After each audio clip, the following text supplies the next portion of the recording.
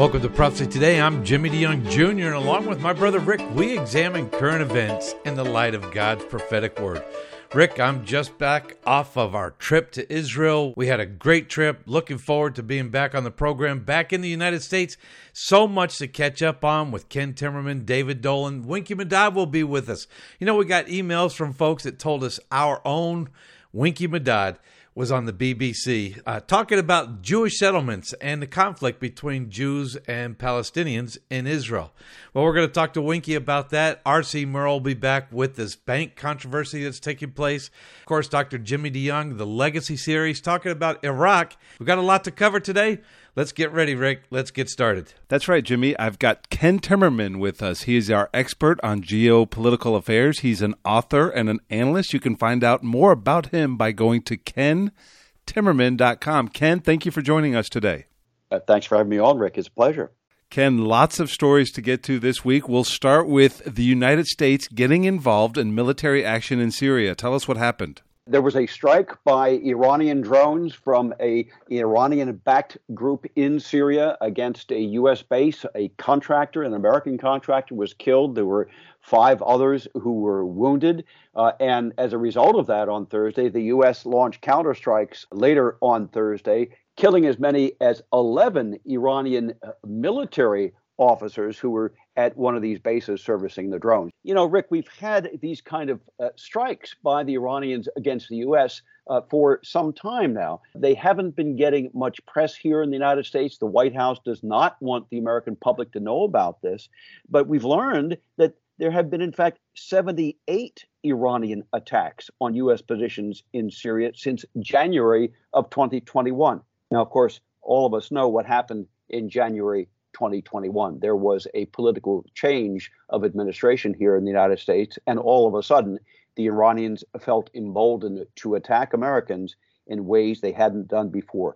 We had the head of U.S. CENTCOM, U.S. Central Command, General Eric Kurilla, at the House Armed Services Committee on Thursday, and he was questioned about this, the Iranian strikes, the drones, and the rest, and he made this extraordinary statement. He said, quote, Iran has exponentially more military capabilities today than they did just 5 years ago.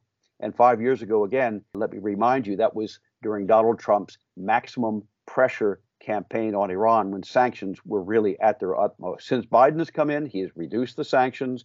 The Iranians have built up their military. And now, as I say, we have 78 attacks on U.S. bases in northern Syria. Well, Ken, that's a theme that I might reintroduce throughout this interview here, is that it does look like the United States' waning influence there is changing the dynamics in the Middle East. But let's continue with Syria right now. And last week, we reported on the fact that Iran and Saudi Arabia were resuming talks and beginning a relationship again. And now Saudi Arabia and Syria. What's going on there? Well, the Saudis and Syria have agreed to reestablish diplomatic ties. They've reopened their embassies in each other's capitals. And another ally in that region of the United States, the UAE, welcomed Assad to visit their country on an official visit. This is really a complete collapse of U.S. diplomacy in the region. Our policy has been to isolate Assad, and it's been that way since 2011, since the Obama administration. And that policy is collapsing right before our eyes as our Arab allies, the Saudis and the Emiratis, they go out of their way to bring Assad back into the fold. It shows a dramatically diminished U.S. influence in the Middle East. It's something I think is pretty dangerous. Many people are saying that dramatic decrease in the United States' influence began with our withdrawal from Afghanistan, that disastrous time. Is there something to that? Do you believe that maybe was the beginning of the change in the dynamics in the Middle East? Oh, I think it's crystal clear, Rick, that the way that we pulled out of Afghanistan was not just disgraceful. It was a sign to all of our enemies that anybody could mess with us, that we were no longer to be feared. Just do whatever you want was the message, and they all have gotten it. The Iranians got the message.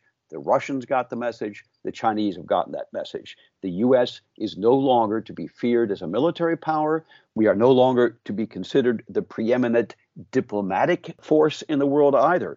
So this is serious. I certainly agree with you, Ken. And if you look at this rekindling of the Saudi-Iran relationship was brokered essentially by China. Our biggest ally has always been Israel in the Middle East. This has got to have them nervous about Iran and now China, too. I think that's absolutely right. You have a number of Israeli analysts, including Amos Yadlin, a friend of mine, who is warning about China getting involved in the Middle East. They have always been selling weapons to countries in the Middle East. That's something that is not new. But now they see them getting involved diplomatically and militarily as well, with bases in Iran that they have established by treaty. It's absolutely extraordinary to see that happening.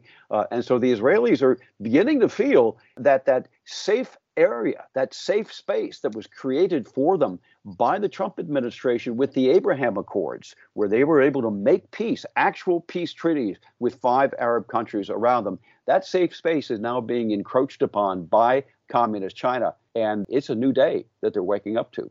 Well, Ken, we know that Israel is under no illusions. They have to be prepared to protect themselves. They know that they have a somewhat existential threat from Iran, and they may be forced to a preemptive attack in the wake of Iran's development of nuclear weapons.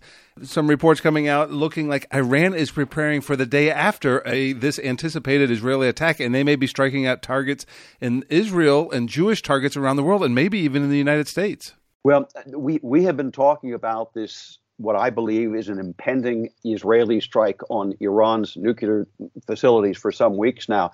But yes, you're right. The Iranians are now involved in what's called the mapping project. This is a kind of left-wing anti-Zionist, anti-Semitic effort here in the United States to identify law enforcement targets, but also Jewish targets that could be eventually targeted by the Iranians in a post-strike terrorism campaign here on U.S. soil. So essentially, if we look at it like this, Iran is coming up with a game plan with what they might do if Israel attacks in an attempt to destroy their nuclear capacity. And the U.S. could be drawn into that. Is that what you're saying? Absolutely. And the Iranians, people forget this, the Iranians are behaving as a global power. And they have done this for a number of decades, and we just don't pay enough attention to it. In 1992, they blew up the Israeli embassy in Buenos Aires, halfway across the world. They have engaged in terror attacks with Saudi Arabia, killing Saudi intelligence officers in Thailand. So the Iranians have shown that they can take terror anywhere in the world. The United States certainly is not beyond their reach, but they could go elsewhere as well. I can see them operating in Latin America, for example. They've shown just the past couple of weeks that they can move military ships, naval vessels into Brazil, into Latin America. They can also move terrorists into Latin America. So I think we could see these Iranian operations after a strike all over the world. One of the things that we have been saying in the last few weeks, Ken, is that elections have consequences, leadership has consequences or lack of leadership, and foreign policy has consequences, and that is being played out all over the world. We need to keep an eye on what's going on in these areas because it could be on our doorstep before we know it. Well, let's move on. Last week, you reported to us about President Xi Jinping of China going to Russia to talk with Putin, maybe even potentially to broker peace. How did that visit go?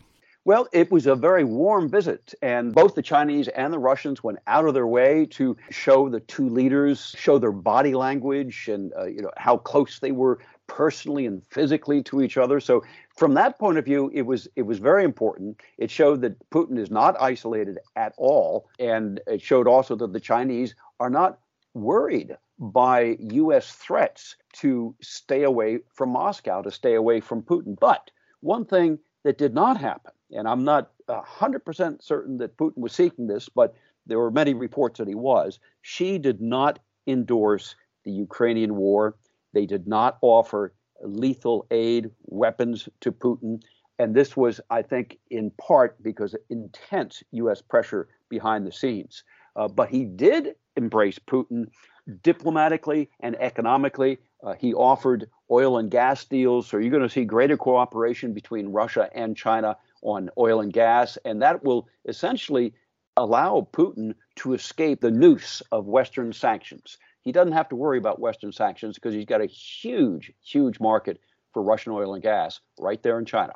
Well, Ken, we've talked often of this burgeoning relationship or this continuing and growing relationship between these two nations. I'm just wondering, from your opinion, is there a hierarchy as we look at these? Are these equals or is one above the other? And secondly, who needs each other more? Is the relationship better for Russia or for China? Those are great questions, Rick. And I think now they are approaching each other as equals. And that wouldn't have been the case 5 or 6 years ago. And they're equals because the Chinese have got this economic clout that Russia is lacking. And the Russians have these tremendous national resources, the oil and gas that China needs. They are really symbiotic in so many different ways. The Chinese can purchase Russian oil and gas, and by doing so, they keep the Russian economy afloat, which enables Putin to continue this war in Ukraine.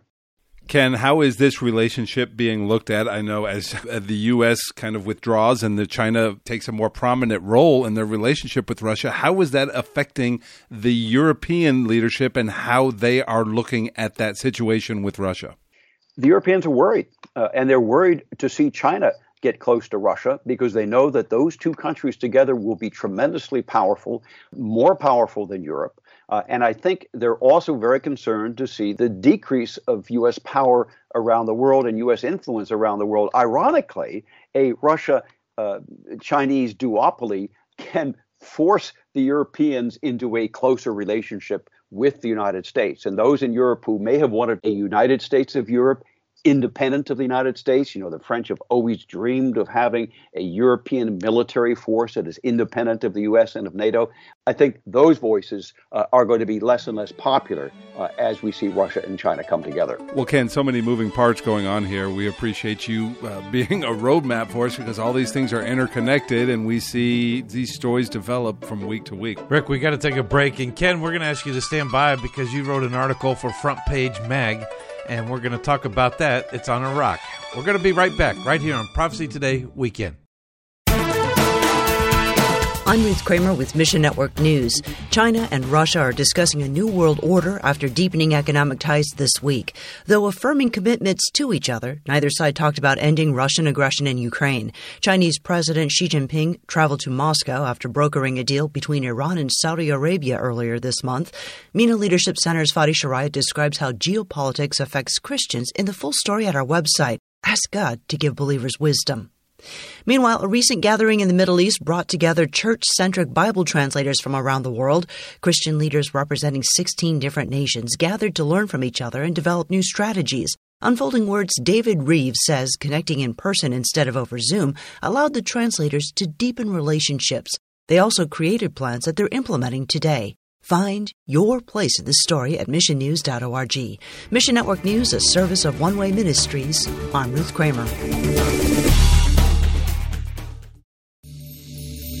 Have you always wanted to visit the land of Israel? Imagine what it would be like to walk in the footsteps of Jesus. With Joshua Travel, you can visit Israel past, present, and prophetic. The Bible will come alive as you see places like the Shepherd's Field where our Lord was born, Caesarea Philippi, Cana of Galilee, Capernaum, the Garden of Gethsemane, and the Garden Tomb. You'll even experience an exciting boat ride on the Sea of Galilee. You'll visit each site with Bible in hand as we take the time to not just visit the sites, but to help you understand their importance to our biblical heritage and to our prophetic future. We will place special emphasis on the eternal city of Jerusalem, the most important city in the world, and the place from where Jesus will rule and reign one day. Call Joshua Travel today at 423-821-3635 to find out more about this trip of a lifetime, or you can visit us online at joshuatravel.com. Well, Ken Timmerman is back with us for a little bit of overtime, a little bit of extra time as we discuss an article that you wrote, Ken. Thank you for coming back with us. Thank you, Rick. It's a pleasure. Well, Ken, this article, and we're coming up on the anniversary, the 20th anniversary of the Second Gulf War when we went in and got Saddam Hussein. Can you tell us why you wrote this article and basically what you're saying in this article? Well, Rick, I think it's very important to correct the historical record. Americans have been taught a history of lies about this war, a history forged by left-wing political activists and their allies in the media, and rarely contradicted by people who knew the truth. Even Britannica, what used to be the Encyclopedia Britannica, they have bowed to this political orthodoxy, referring to Saddam Hussein's, quote, alleged possession and ability to manufacture weapons of mass destruction. Well, that's simply not true. It was not alleged, but this was the founding myth of all of those people who said Bush lied, people died. I go through in this article the actual evidence of what we found in Iraq after the war was over. We sent in 1,500 U.S. Special Forces operators, scientists, intelligence analysts to scour Iraq for the evidence of what he had. And they did not find, quote, stockpiles of chemical and biological weapons. That became the term of art. Every news media organization in the U.S. said, no stockpiles, no weapons. But that's simply not true. That is simply not true. What they did find were all of the ingredients for the weapons, but the weapons hadn't been put together yet. And I detail this. They found chemical weapons precursors, thousands of tons. They found biological weapons agents that the Iraqis were working on. And they were even conducting experiments in prison, testing biological warfare agents. Why do you conduct human experiments, killing prisoners with biological agents if you don't have a biological weapons program? They found 500 tons of natural uranium. This is the ingredient for uranium hexafluoride gas, which can then be enriched and to make a nuclear weapon. Why did the Iraqis have 500 tons of natural uranium if they did not have a nuclear program? They also found manufacturing equipment, plans, and advanced design work for long-range missiles, contact with North Korea. The list goes on and on and on. But here's the kicker. It was Karl Rove who ultimately decided during the 2004 campaign, when the Democrats were ginning up this Bush lied, people died campaign, he said, look, let's not talk about the evidence. Let sleeping dogs lie. We've lost the war of public opinion, and so let's not go back to it. Rove later admitted that. He said it was a mistake, his biggest mistake in the White House. And I happen to agree with him. I think Americans are owed the truth. We need to know the truth about what actually happened. We lost 4,400 Americans. To give the Iraqis the most precious thing any human being has got, which is their freedom. Let us make sure that they do not die in vain. Let us make sure that they did not die without the truth being known to the rest of their fellow citizens. I couldn't agree with you more, Ken. And in reading this article, this is essentially the way I feel about the whole situation, too. And even when you take out the weapons of mass destruction, if you look at Saddam Hussein, he was a brutal dictator who was killing his own people at a record pace. He was essentially a weapon of mass destruction just on his own, wasn't he? Absolutely right. And, I've spent a lot of time in Iraqi Kurdistan in the north, and Kurds, they are among the biggest supporters of the United States because this same week they are also commemorating the 35th anniversary of another event, but that was the massacre of 5,000 Kurds in Halabja when Saddam poured poison gas on that city. 100,000 Kurds were massacred in the months following that in what's called the Anfal campaign to commit genocide against the Kurds. So we have forgotten all of those things. It's important to set the record straight. History must be told on a factual basis and not on political slogans such as Bush lied, people died. Final question on this subject, Ken, and this is going to relate to a question I asked you earlier in the program when we talked about the Afghanistan withdrawal and the way America reacted in that. But this whole Iraqi war and the Afghanistan war that started before it was a response in general to the Islamic fundamental attack on 9/11. I don't think we would have that kind of response today, and I think that invites us, makes us open to more attacks. Would you agree with that? Would you agree with my characterization of this is a response to 9/11? Well, it was a response to 9/11, and everybody knew it at the time. And you had a lot of people saying, well, we should be attacking Iran and not Iraq. Well, the problem was there were 7 UN Security Council resolutions against Iraq. There were 0 against Iran. So it's very hard to put together an international coalition when you haven't done the groundwork. But there was not the allegation that Saddam Hussein was part of 9/11. It wasn't because of that specifically It was in the atmosphere created by the 9/11 attacks that we launched the attack into Iraq. President Bush's justification, and by the way, every Democrat in the Senate agreed with it, is that we cannot in the post 9/11 environment live in a world where a brutal dictator who's willing to murder 100,000 of his own people acquires weapons of mass destruction. That is a threat just too big to allow to continue. We'll post that article on our website, Ken. And, you and Dad for years carried on conversations about this situation, and you've covered it. Dad covered it. This is the way that he thought, and Saddam Hussein was the weapon of mass destruction.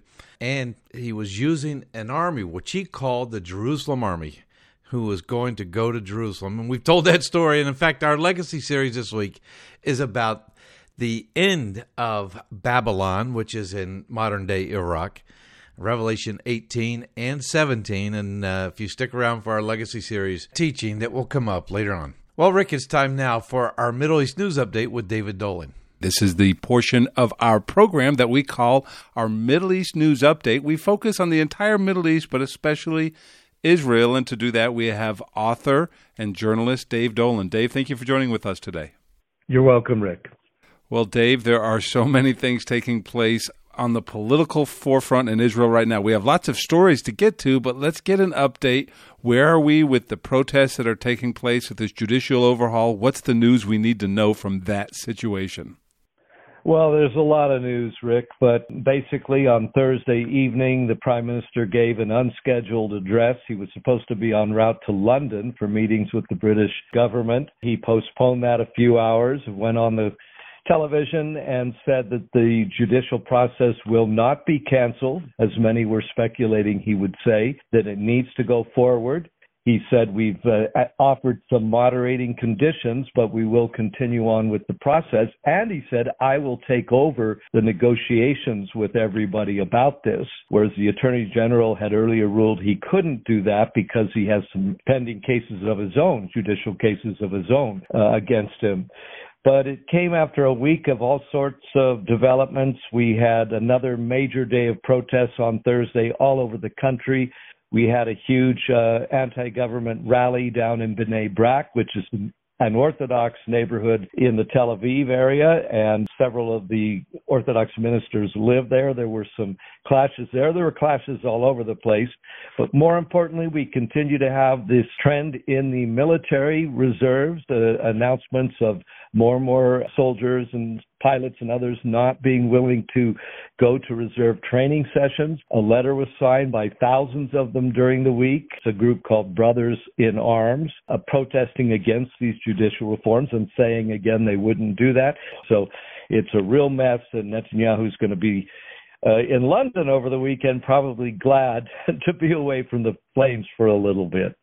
So with all this stuff going on, so many moving parts to this one particular story with Netanyahu taking over the talks, what does that mean? How is that going to be different? Do we think that it's going to be able to affect a compromise? Is that what do you think what his goal is? And I know even when he compromises, he needs to hold his coalition together, right?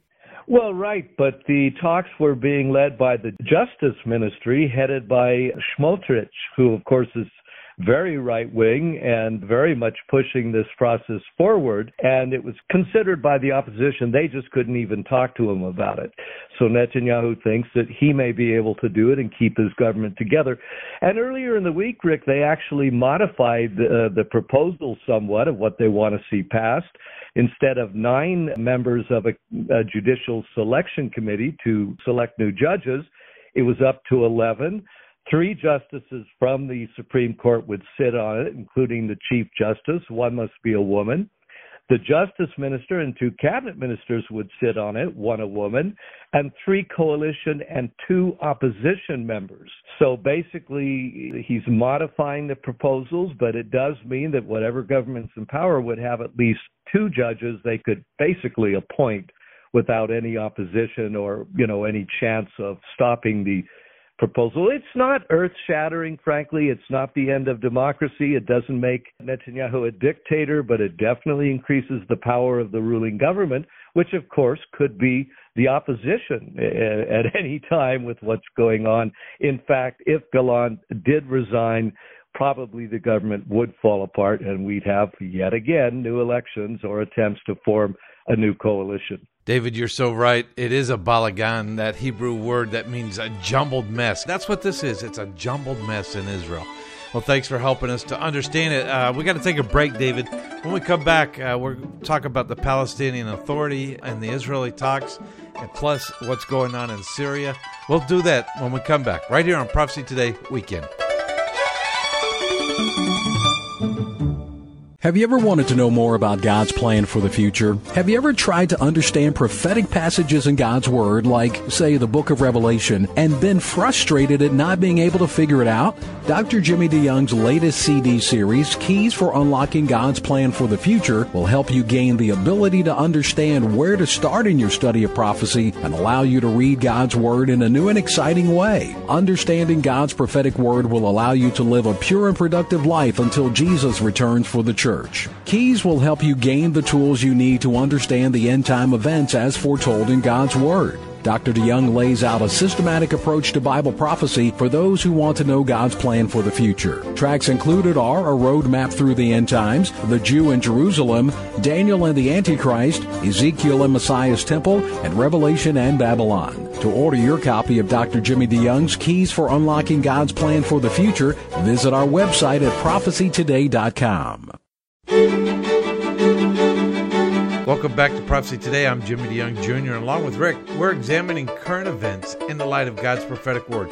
We still have David Dolan on the line, and Rick, as we think about that, what are your last words and your last thoughts on the protest as we talk with David about what's going on in Israel? Well, I personally think, David, that there's some legitimate concerns on both sides of the political aisle here, but I think what's complicating this whole issue is politics and personality politics. Some of these politicians don't like Netanyahu, and maybe likewise by Netanyahu. Well, we'll move on. And even with all this going on right now and the whole political system in Israel in upheaval and turmoil, they still have the Palestinian situation that continues to heat up, especially now as we enter into Ramadan. This is typically a time where feelings and activity is escalated.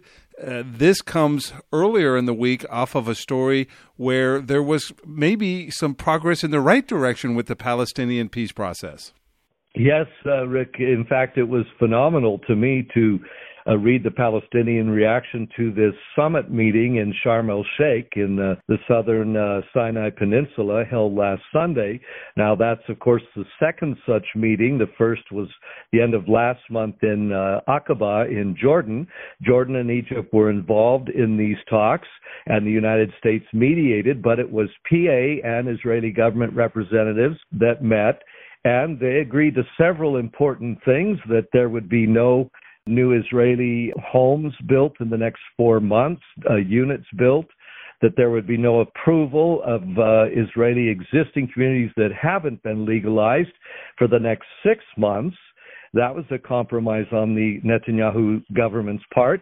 Meanwhile, the Palestinians pledged basically to restart security cooperation, the PA, I should say, with Israel, and to do everything they could to calm the situation down. And Jordan was really behind this, Rick. It was afraid that Ramadan was just going to explode into violence, which of course it still could, because even though this was a very positive development, and the PA afterwards issued a statement saying, while we couldn't do this with the previous government, which of course was center-left with an Arab party in it, we could do it with the Netanyahu government. So they gave him a compliment, basically, but Hamas and Islamic Jihad immediately came out and condemned it.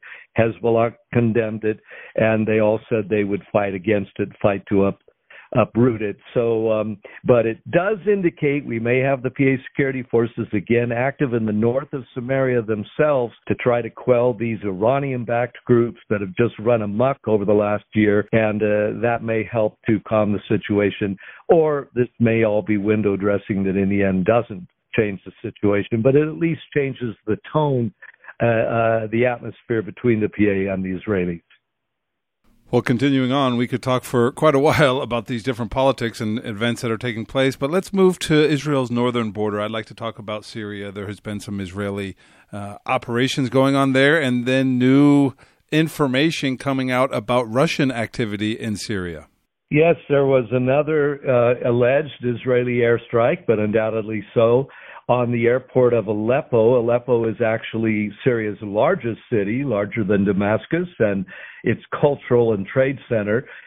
Some Israeli missiles were fired from aircraft off the coast, the Syrians said, and one of the runways was damaged. Of course, they condemned that and vowed revenge, etc. But more ominously to me, Rick, was the report from the U.S. government, from a senior military leader, that the Russians have been flying regular sorties over the Al-Tanf American base in the east of Syria. That base set up to fight ISIS mainly, and it's still active. There's still U.S. forces there on the ground and equipment. And he said that there's been, dozens of these overflights this month, and that last month there were none. And he said they've been coming within a mile of the actual troop concentrations on the ground. In other words, easily within missile range, rocket range, whatever. And the U.S. is not happy with it, and it's interpreted in Israel as Russia stepping up once again its support for Syria, showing again its muscle, resisting the United States, taking down drones over the Black Sea or whatever. And of course, the rapprochement, the full rapprochement, I should say, this week between China and Putin. Xi and Putin is very frightening in Israel. It definitely increases Russia's power and influence all over the world. Its military might is enhanced, and its willingness to noodle around and create problems is probably enhanced as well. But you and I know that's in the scriptures. China and Russia will both be involved in the final battles against Israel, and so those alliances strengthening, and these overflights going on. Again, the U.S. has said nothing publicly so far about this, and some Republicans are already criticizing the Biden administration for not confirming this and not opposing it. Well, David, as we like to say here on the program, the political sets the stage for the prophetic to be fulfilled. And as we look at many of these events taking place, world leaders and countries coming together, basically setting the stage for the end-time scenario that Scripture tells us is going to happen. David, we appreciate you navigating us through all this conflicting situations. We'll be back next week, hopefully, Lord willing. You'll be with us as we talk about what is taking place during this first week of Ramadan. We appreciate what you do, David, and we look forward to talking to you again soon. We're all good news, but we have good news, and we thank God for that. God bless, Rick. We definitely have good news, and thank you for covering it. Well, we have Israel Medad coming up, Rick, and we got several emails this last week that our man Winky was on the BBC and reporting on the Jewish settler system and what's taking place in the settlements between the Jews and the Palestinians, the Israelis and the Palestinians. And so we thought we had to get Winky back on the program this week to find out what's going on. That's right, Jimmy. Winky Medad is with us. He is a frequent guest on the program. He is from America, but has been living in Israel for over 40 years now. He's former mayor of Shiloh, living in the area that we call Judea and Samaria, the world may call the West Bank. Winky, thank you for coming back on the program. Thank you for having me. And actually, I've been in Israel now almost 53 years. Well, I stand corrected, Winky. So when exactly did you immigrate, or as we say, make aliyah to Israel? My wife and I moved here in 1970. I was a student here in 66, 67, but that year doesn't count, although it was very important for me. Oh, so interesting. This is one of the reasons we love to talk to you, because not only do you have the biblical and the religious side of history there in Israel, but you were part of history as you were in Israel while so many different things were taking place, so many things were going on. You give us a great perspective, and also you give other people a great perspective. We just got a message from one of our listeners, a Des Watson, who listens to our podcast from Stafford, England, and he sent us an article in the BBC that you were in. He said, our own down. Israel Medad is mentioned. Thank you for listening, Des. And also, let's talk about this article on the BBC. Now, they're talking about settler outposts. Can you tell us a little bit about the story they did with you there? Well, there's a fellow named Tim Franks who was a BBC correspondent here somewhere about 15 years ago. I would talk with him, and every once in a while I do sort of like an interview or even a backgrounder with him. And for some strange reason, he thinks a little bit highly of me. And he said, I'm coming in to do a few stories on Israel, both the so-called settlements, our Jewish communities, and the political rambunctiousness.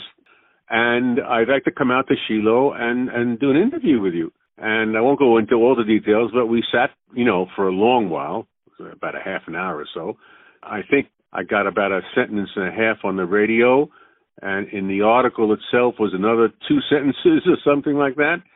And I'm very glad that they have a very large expense account to send 2 people out here for those programs and spend a lot of time, but getting me on the BBC. I understand they have 75 million listeners. Well, that is great, and we think highly of you as well, Winky. Well, part of the thing you were talking about in that story, and some of it was the fact that the world and the United Nations and everybody will come together to attack maybe a few young Jewish settlers that might have gotten out of hand. And it also seems like in the same breath they're praising and celebrating Palestinian terrorists. You were kind of showing the dichotomy there, and am I paraphrasing that correctly? Absolutely. I mean, first of all, I was brought up in America educationally. So the principles of liberty, equality, and democracy are very dear to me. And I think they're also very much in Judaism and also very much in Israel. And I would like to be treated fairly. And I pointed out to them what I thought was a moral and even an ethical failure on the part of many of the European countries and some high officials in the United States who can't make the comparison between a few youngsters who, thank God, are not engaged in terror but in reprisal attacks and in violence that they should not be doing. And I think I made it very clear on the program that I do not agree with them. And on this program, I think many times we've discussed the issue and I've pointed it out. On the other hand, though, the other side, which is terroristic and 99% exclusively targeting civilians. Just last week, we had this American immigrant who actually happened to be a former Marine, and he was shot at, and luckily because of his Army training, he was basically shooting back at the young terrorist also. And yet the EU and even the United States just glosses over the moral, ethical failings of the Palestinian side and put all the blame on us all the time. Well, that is correct, and that's why we have you on the program, to get your opinion and to get your side, and I certainly do agree with what you're saying. Well, let's continue on, and we have you on the program to talk about political situations. Lots of politics taking place in Israel. I'd like to focus on this conversation with you on the Israeli finance minister, and I actually saw you on another program talking about this week. I watched you on my Facebook feed. I saw you on a program, but you were talking about this speech that Bezalel Smotrich, obviously a controversial figure in Israel right now, but he seems to be very pro-Judea and Samaria, and he had a speech. There's 2 parts of this speech I'd like to talk to you about. The first thing I'd like to say is it was in front of a map, and this map was not the map that is Israel now. It was a little different. Could you explain why that controversy and what happened in this speech that he gave in front of this map? Well, you have to also realize, first of all, the context of the speech. It was at a private event, memorializing someone who passed away. And this person was a very ideological Zionist, a member of the Jabotinsky revisionist movement, whose main planks in its platform was that the area of the land of Israel is not exactly what the state of Israel is. And originally, the League of Nations had intended that the Jewish national home straddle the Jordan River and would be on both sides. And so this map, which includes Israel and Jordan, was a symbolic element of their ideology. It's not on the table today. It had historic significance, and it's for memorial and for memorizing and to keep it in mind. And Jordan got very angry. And if I can sort of refer back to the last question you asked me, no one mentions to the Palestinians, why do they have on most of their propaganda a map that obliterates Israel? Mm-hmm. If you take a look at all their maps of the PLO, of the Hamas, of the Islamic Jihad, and a couple of other organizations, and official educational programs, they wipe out Israel. Do I hear the American ambassador talking about it? Do I hear the U.S. Secretary of State? Do I hear someone from the Foreign Ministry of UK or France every once in a while mention it to them? No. But everybody gets excited about this private event in France that happened to have a map. His second point, and I'll quickly deal with this, where he said there's no Palestinian people. Of course, he didn't mean that there are no Arabs. We have Arabs in Israel, right? We call them Israeli Arabs. They call themselves already Palestinian Arabs who are citizens of Israel. But again, when this whole conflict started back in around 1920, they called themselves Southern Syrians and demanded that Palestine, which is southern Syria, be reunited with Greater Syria. So you would think that a national group that doesn't even know where its country is or to whom it belongs to, what its name is, wouldn't mind being called out on it by a minister of the Israeli government. But no, the world just doesn't see it that way. Certainly doesn't, but you look at that, and that's why we have you on the program to explain the historical context. Words do have meanings, and political narratives are put out there for a variety of reasons. We urge our listeners, and I know they do, we urge our listeners to look a little deeper than what is just being put out in the media. Well, we're coming up on the Jewish festival or Jewish feast of Passover. Also, Christian Easter takes place at the same time, and of course, Ramadan starts as well. This is a time, the tensions are very high in Israel, especially in Jerusalem, especially in the Temple Mount area. Wanted to ask you a couple questions. I know Israel has said in talks recently that they are committed to maintaining the status quo of the Temple Mount. Can you tell us, is there any new news there? They're going to be restricting Jewish presence on the Temple Mount only to the morning hours during the month of Ramadan. So we're, an hour to an hour and a bit will be cut off of the daily schedule. They'll be easing restrictions of Arabs coming into Jerusalem from the territories on Friday. I hope there'll be no riots there. I hope there'll have some sort of security to make sure that no weapons or cold or hot, if I can use that phrase, will be brought into the Temple Mount. And we are open to allowing freedom of worship as much as possible, especially for non-Jews. Jews always have a problem with freedom of religion in Israel. But I hope that no one takes advantage on the Arab or even say the Muslim side of Israel's generosity and willingness to be open to all religions and their activities. And hopefully this month will pass without any of the problems that we saw in earlier years. But I have to be fair and honest with you, right, that Fridays can turn into all sorts of things, demonstrations, rock throwing, fireworks being shot. And so we'll just have to wait and hopefully pray for the best. If we could pray on the Temple Mount, I'm sure that everything would be okay. But I don't think that's going to happen this year again. If we look at this, Winky, and I'm just wondering if you have plans during this Passover season. I know that you are a proponent of a Jewish presence on the Temple Mount, and even on this program, you've talked about you're not trying to get rid of the Muslim or the Islamic presence on the Temple Mount. You're just saying that it should be the ability for both faiths to be up there. Do you plan on going to the Temple Mount during Passover? Definitely. In fact, one of the groups has asked me to lead a tour in English. It'll be on the I think it'll be the first Monday of the holiday. Probably have it up on my Facebook, some sort of poster that people can see. I don't know how much I'll be able to talk. You know, these excursions, if I can call it that way. The police move you around pretty quickly, and there's really no time to stop even for a minute and a half to say what this is and what that is. But I will do my best. For those who are able to join, take a look at my Facebook page, Yisrael Medad, and the poster will be up, and we'll see what happens. Yisrael Medad, Yisrael, Medad, Medad, correct? That is absolutely true. Well, Winky, thank you so much. As I said earlier, we appreciate you coming on the program. We do think enough of you, just like the BBC did. We think enough of you. We're glad you're on the program. We're glad you're here to explain these complicated situations to us. All right. Thank you very much again for having me on the program.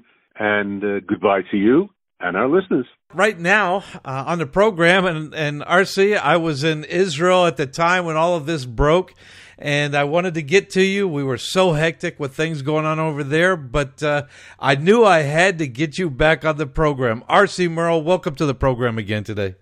Thanks, Jimmy. It's good to be back with you. Good, welcome back home. Thank you, sir. And 2 weeks ago, news broke that a Silicon Valley bank called SVB was experiencing a bank run with customers withdrawing their deposits. Over that weekend, fearful customers of another bank, Signature Bank, followed suit as investors feared a banking collapse reminiscent of 2008-2009. How did that all happen? Yeah, Jimmy, there are several causes for the current banking crisis, and they're all tied to three things: inflation, quantitative easing or money printing, and United States Treasury bonds. Now, first, we're going to deal with inflation. Beginning in 2021, oil pipelines and drilling leases were canceled in the name of climate change, causing energy inflation started to rear up immediately. Oil and diesel fuel prices began to rise almost immediately, and the price of moving goods around the country skyrocketed. Second, Jimmy, we have money printing called quantitative easing or QE.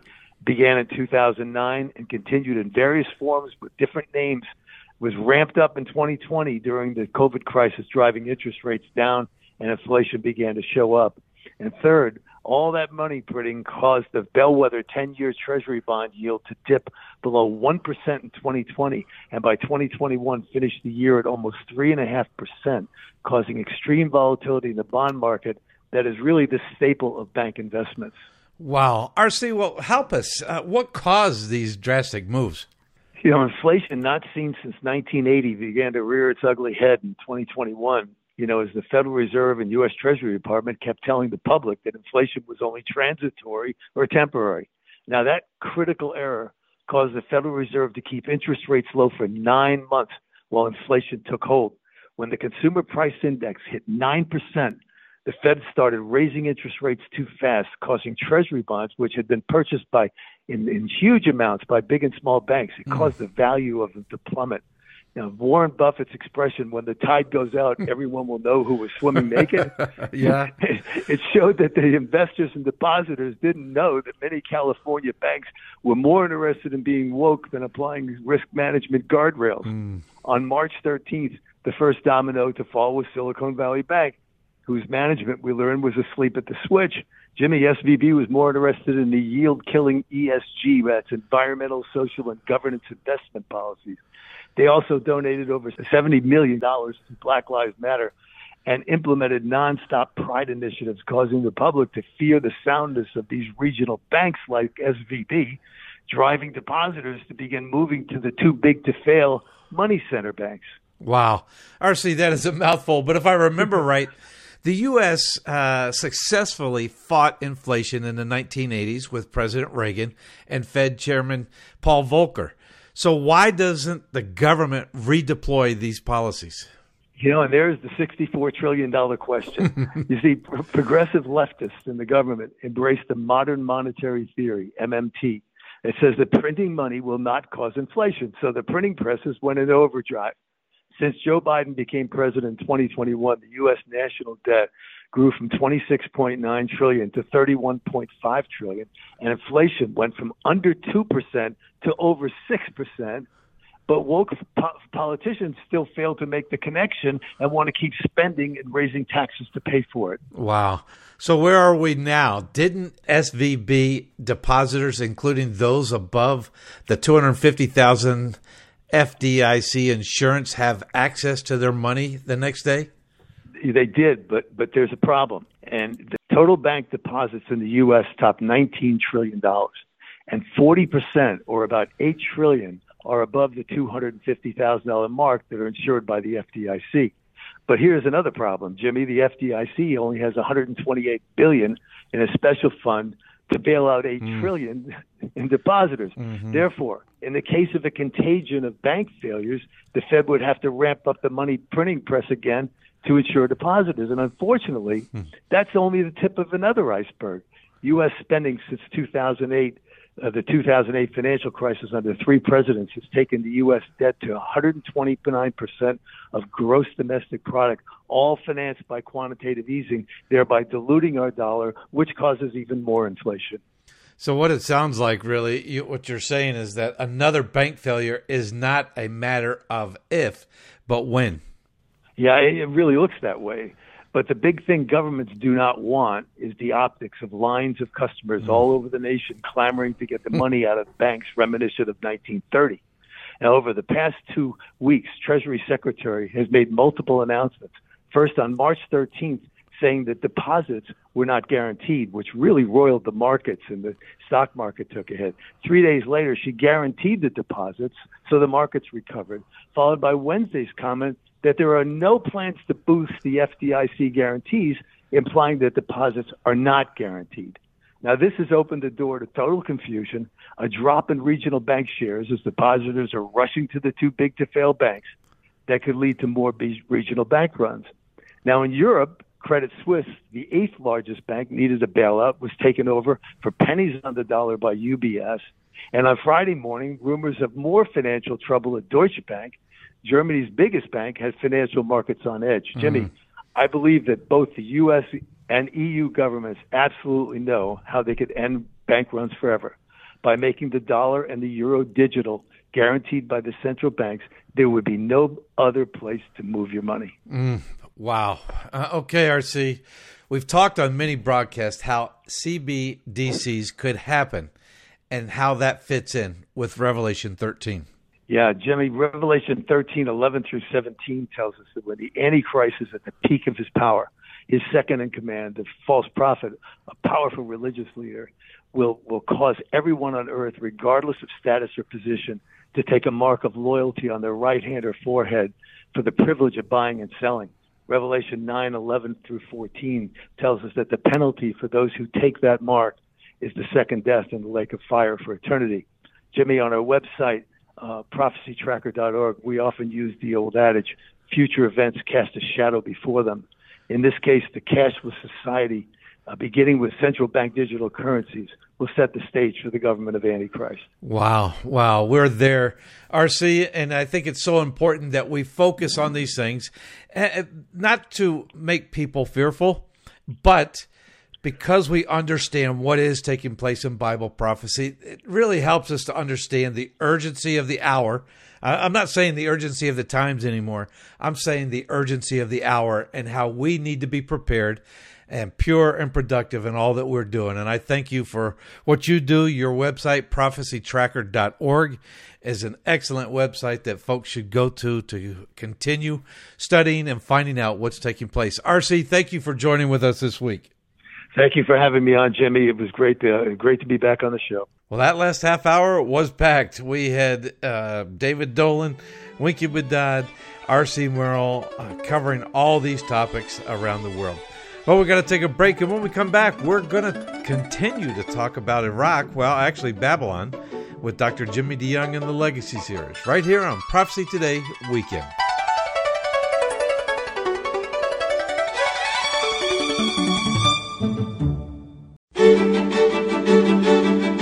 Welcome back to Prophecy Today. I'm Jimmy DeYoung Jr. Along with Rick, we've been examining current events in the light of God's prophetic word.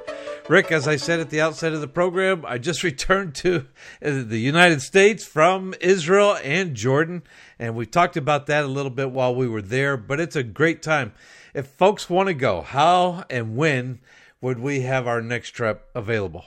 Jimmy, our next trip are in the fall. If you want to put it on your calendar, maybe save the date, October 11th through the 20th and November 8th through the 17th. We would really love for you to go to Israel. We see it as the greatest classroom for studying God's Word, both prophetic scripture and the entire Bible as a whole. If you want to go to Israel with us, give us a call, 423-825-6247. We'd love to talk to you about it.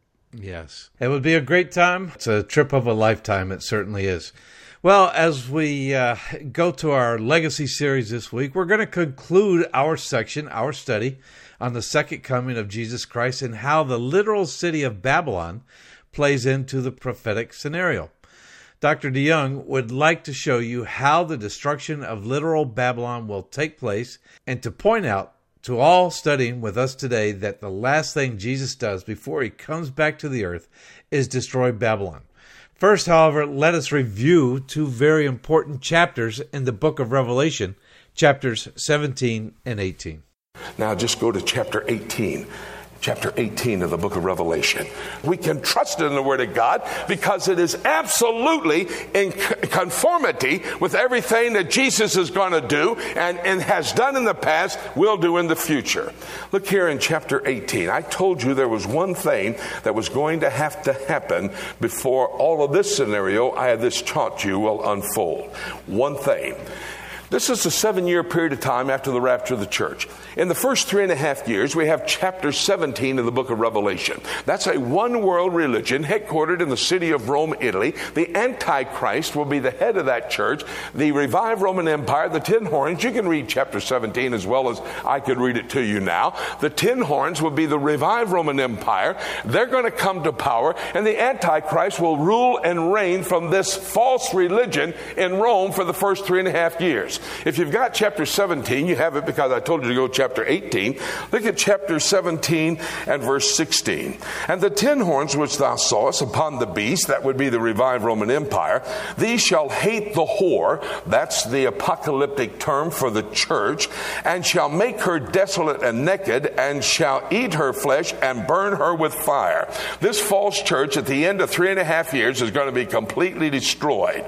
Why and how does that all come about? Look at verse 17. For God hath put in their hearts to fulfill his will and to agree and give their kingdom unto the beast until the words of God be fulfilled. Notice what it says. God will use human world leaders to accomplish his will. Puts it in their heart. Lost people to accomplish his will. That's chapter 17. He says, I've got a plan that's got to work out. I'm going to use these human world leaders to accomplish it. Now go to chapter 18, verse 1. And after these things, now that's not really difficult to understand, is it? Don't need to be a rocket scientist to get that phrase. After these things, after what? The false church, the first 3.5 years of the tribulation period.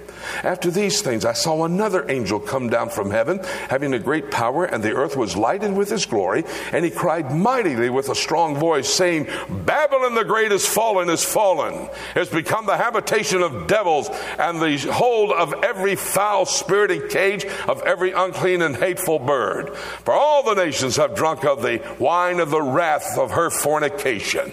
Babylon. The word Babylon is used 3 times in chapter 18. The word city is used 6 times. It's talking about the city of Babylon. The word great is used 8 times. The great city of Babylon is focused on here in chapter 18. As you read through chapter 18, it talks about the merchants waxing rich in partnership with the Antichrist.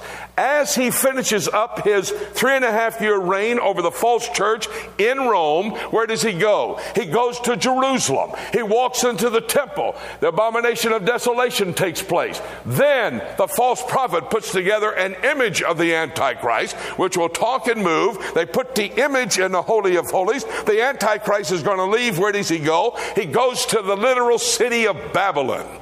You say, wait a minute, Daniel chapter 5 says Babylon was destroyed. Well, it says Babylon, the empire, was destroyed. It never says the city was destroyed. The city was not destroyed. Babylon, the empire, was destroyed. Now, how do I know that? Well, I read some more of the Bible. I got over to the book of Ezra, chapter 7. And Ezra the scribe, who came to Jerusalem to reinstitute the temple practices, was living in Babylon when he left to go to Jerusalem. That's 75 years after the fall of the Babylonian Empire. I also read a bit of secular history. Alexander the Great, 200 years after the fall of the Babylonian Empire, put his Grecian kingdom in place, and he was headquartered also in the city of Babylon. He was so important to him, he opened up the Euphrates River coming out of the Persian Gulf so 500 gunships could come up and protect him. That was 200 years after the fall of the Babylonian Empire. I read the New Testament, 1 Peter chapter 5 and verse 13, where Peter, following the command of Jesus, start here in Jerusalem, go to Judea and Samaria and the uttermost parts of the earth. Where did Peter go? He went to Babylon. It says, all the saints in the church in Babylon salute you. You see, at that time of Peter's life, Babylon was the second most populated Jewish city in the world, second only to Jerusalem. He didn't go to Rome. He never went to Rome. And he didn't start the church in Rome. The Apostle Paul did. And so Babylon means Babylon. The Word of God means what it says. And Peter never spoke out of place. He always was right in your face with what he meant. He went to Babylon, and there was, by the way, that's 500 years after the fall of the Babylonian Empire. Do you not understand, during the Iraqi situation, there was a military base in Babylon called Camp Babylon? It was there for the purpose of having a 21-nation multinational peace force. In fact, the United States government is paying millions of dollars because they messed up all the archaeological remains in Babylon. The New York Times reported that the United States is investing millions of dollars in the rebuilding of Babylon. Prime Minister Maliki, Prime Minister of Iraq, it was born and raised in Babylon. Babylon has never been destroyed. It will be destroyed. How do I know? Isaiah 13 and 14, Jeremiah 50 and 51, and the book of Revelation. In chapter 18, verse 10, verse 17, and verse 19, it says, in 1 hour, Babylon is going to be destroyed. Babylon will come to power as the economic center of the world. The merchants will wax rich. Well, how are they going to do that? Because everybody has to buy or sell from them. Well, how do we know they have to buy and sell from them? Because everybody living at that time has to have an identification mark on their forehead or the back of their hand. Book of Revelation, chapter 13, verses 16 and 17. It says it's an identification mark in order to buy or sell. Well, how in the world could even the Antichrist make the world take an identification mark on the forehead or the back of the hand to be able to buy or sell? Well, I got an idea. How about a worldwide economic crisis? And how about the nations of the world saying, G20 in particular, the 20 top economic powers, let's put in place a governmental, economic, political, global structure. And Babylon is ready to become that. Why do you think the United States military went in there? Let me tell you a couple of things you may not know. Just before the U.S. went in, Saddam Hussein had put together a 7 million man army. That 7 million man army was called the Jerusalem Army. 2,000 of them had volunteered to be suicide bombers.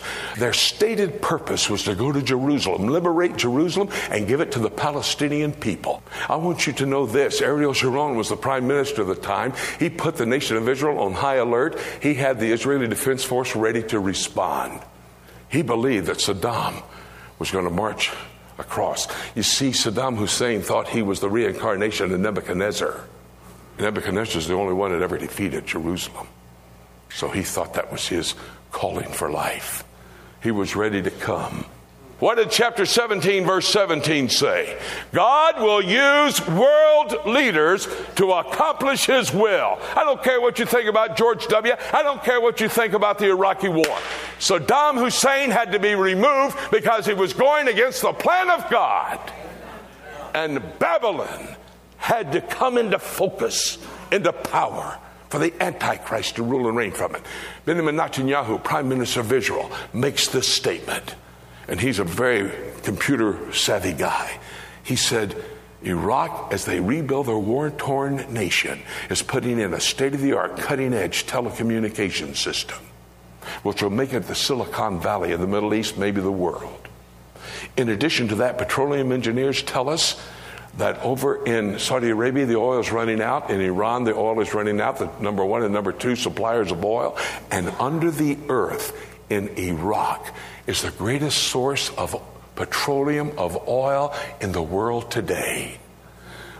Dubai is going to look like a backwater village compared to what Baghdad, Babylon will look like when they start taking the riches from that oil. They've only touched 2% of it. It will come to power. It will be the world headquarters economically. The Antichrist will rule and reign the last 3.5 years. Go to chapter 16, and with this I close. Chapter 16. It's the last of 21 judgments. Chapter 16, verse 17.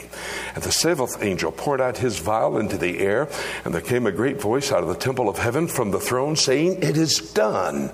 And there were voices and thunders and lightnings, and there was a great earthquake, such as was not since men were upon the earth, so mighty an earthquake and so great.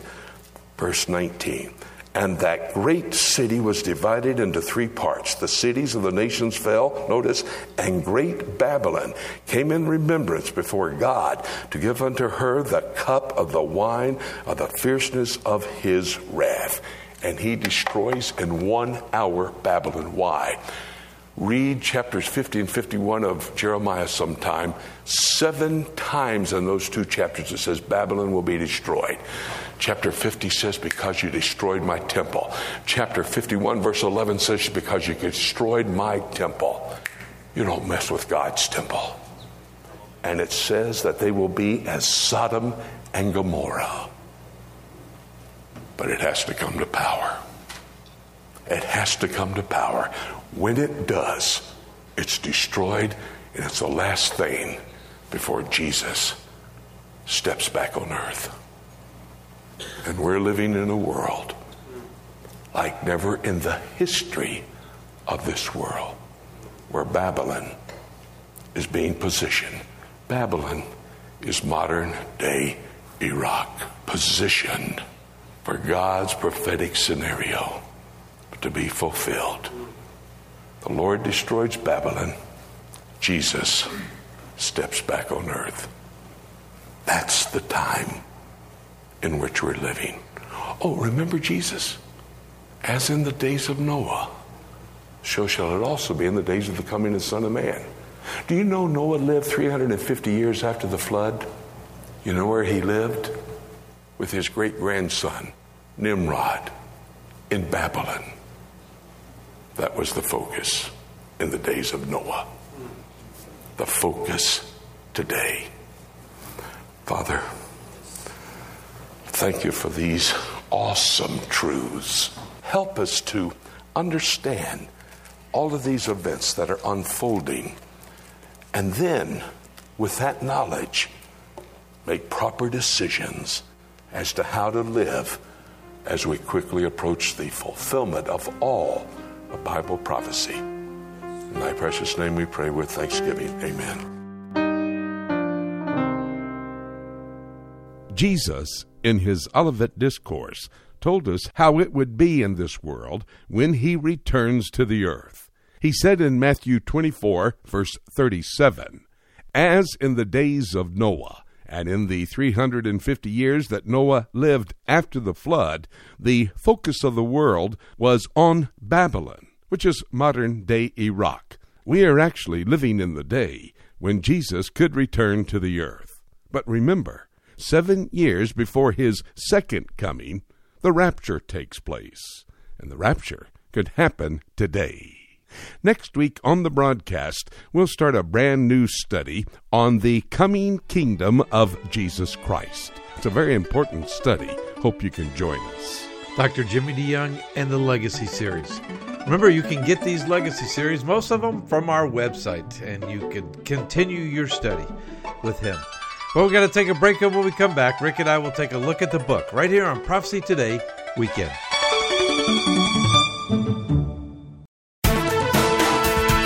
I'm Ruth Kramer with Mission Network News. Nigeria's gubernatorial elections were last weekend, and the stakes are high for Africa's largest nation. Following last month's presidential elections, Nigerian voters went back to the polls in 28 states to elect new governors. Greg Kelly with World Mission says Christian communities were targeted with voter intimidation. World Mission supports Nigerian believers in gospel ministry, which ultimately changes hearts. Pray for Nigerians to know Christ is King. And when Jesus walked among men, people thought, surely nothing good can come from Nazareth. Yet that was the hometown of our Lord and Savior. For security reasons, we can't name the place in East Africa where Set Free Ministries works, but it has a reputation like Nazareth. Jesus is the light of the world, rescuing people from spiritual darkness. Light Academy, Set Free's Christian high school, carries the same mission, and sponsorship paves the way for transformation. Mission Network News is service of One Way Ministries. I'm Ruth Kramer.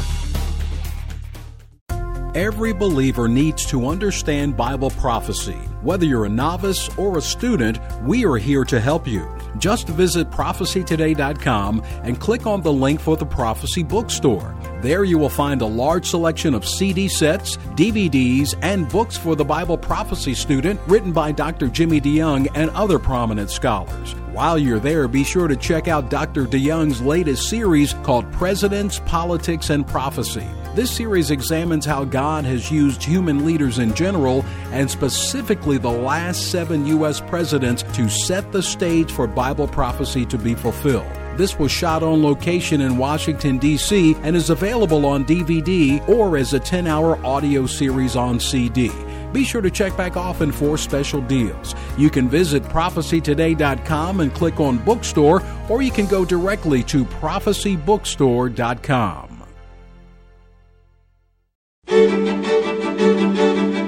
Welcome back to Prophecy Today. I'm Jimmy DeYoung Jr. Along with Rick, we have been examining current events in the light of God's prophetic word. You know, Rick, as we take a look at these stories, events, things that are happening around the world, what we focus on each week, I know we've talked about this before, but, you know, there is a reason why we study Bible prophecy. There certainly is a reason why we study. And one thing Dad used to tell us, you plan your work and you work your plan. If we look at a plan that has been put in place, and this is one thing that is very comforting to me because the world is full of chaos and there's so many different things going on in the world right now, but we look at a plan that started in Genesis and goes all the way through the book of Revelation. If we study Bible prophecy, we see where we are in that plan. We see prophecies that have been fulfilled, and we can gain assurance from the prophecies that were fulfilled that future prophecies are going to be fulfilled.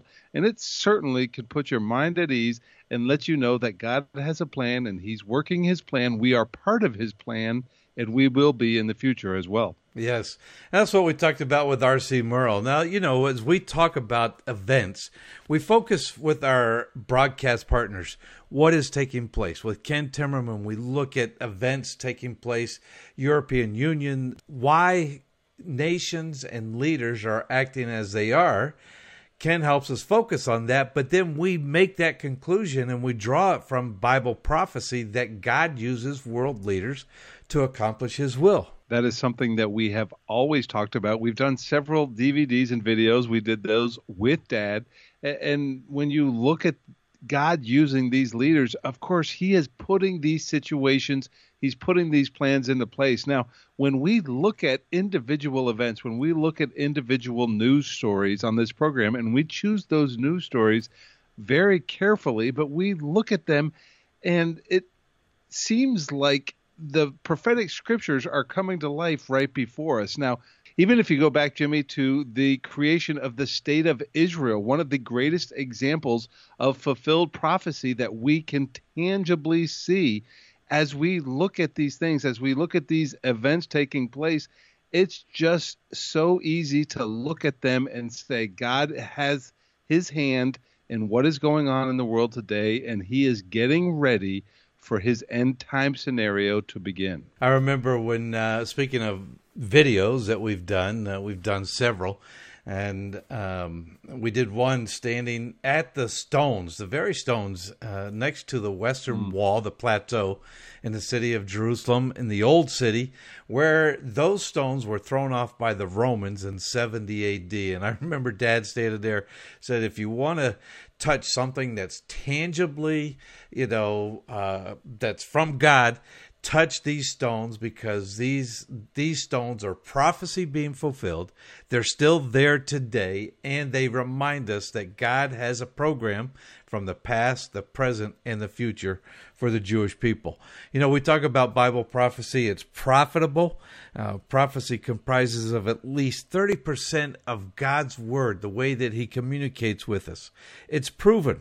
Just as you said, Rick, the very fact that prophecies in the Old Testament have come true, 500 prophecies have already come true pertaining to Christ's first coming, what took place in the Bible. So there are over 1,000 prophecies in the Bible. The confidence that I have that those remaining prophecies will happen is because the first 500 came true exactly as they were given, correct? That's so true, Jimmy. And again, that is the assurance that we have in this world full of chaos, full of unpredictability. I mean, every week we talk about all these situations. We talk about what's going on in Iran, and they're developing nuclear weapons. It may be a nuclear arms race in the Middle East between different countries there. And we talk about what's going on in Russia and Ukraine, and it seems like the world is falling apart. But again, we do know that God has a plan, and he has given us that plan. And we talk about prophecy being profitable. 30%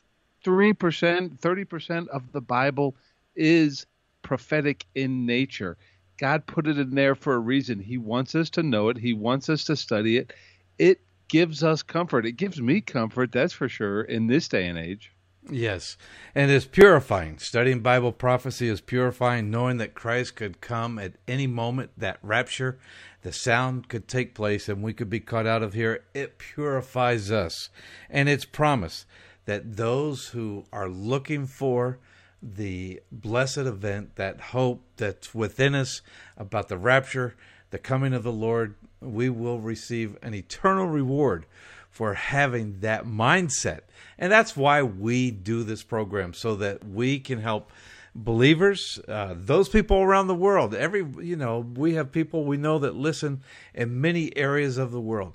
We're helping them to have a better understanding of what is going to take place in the future, how it's going to unfold.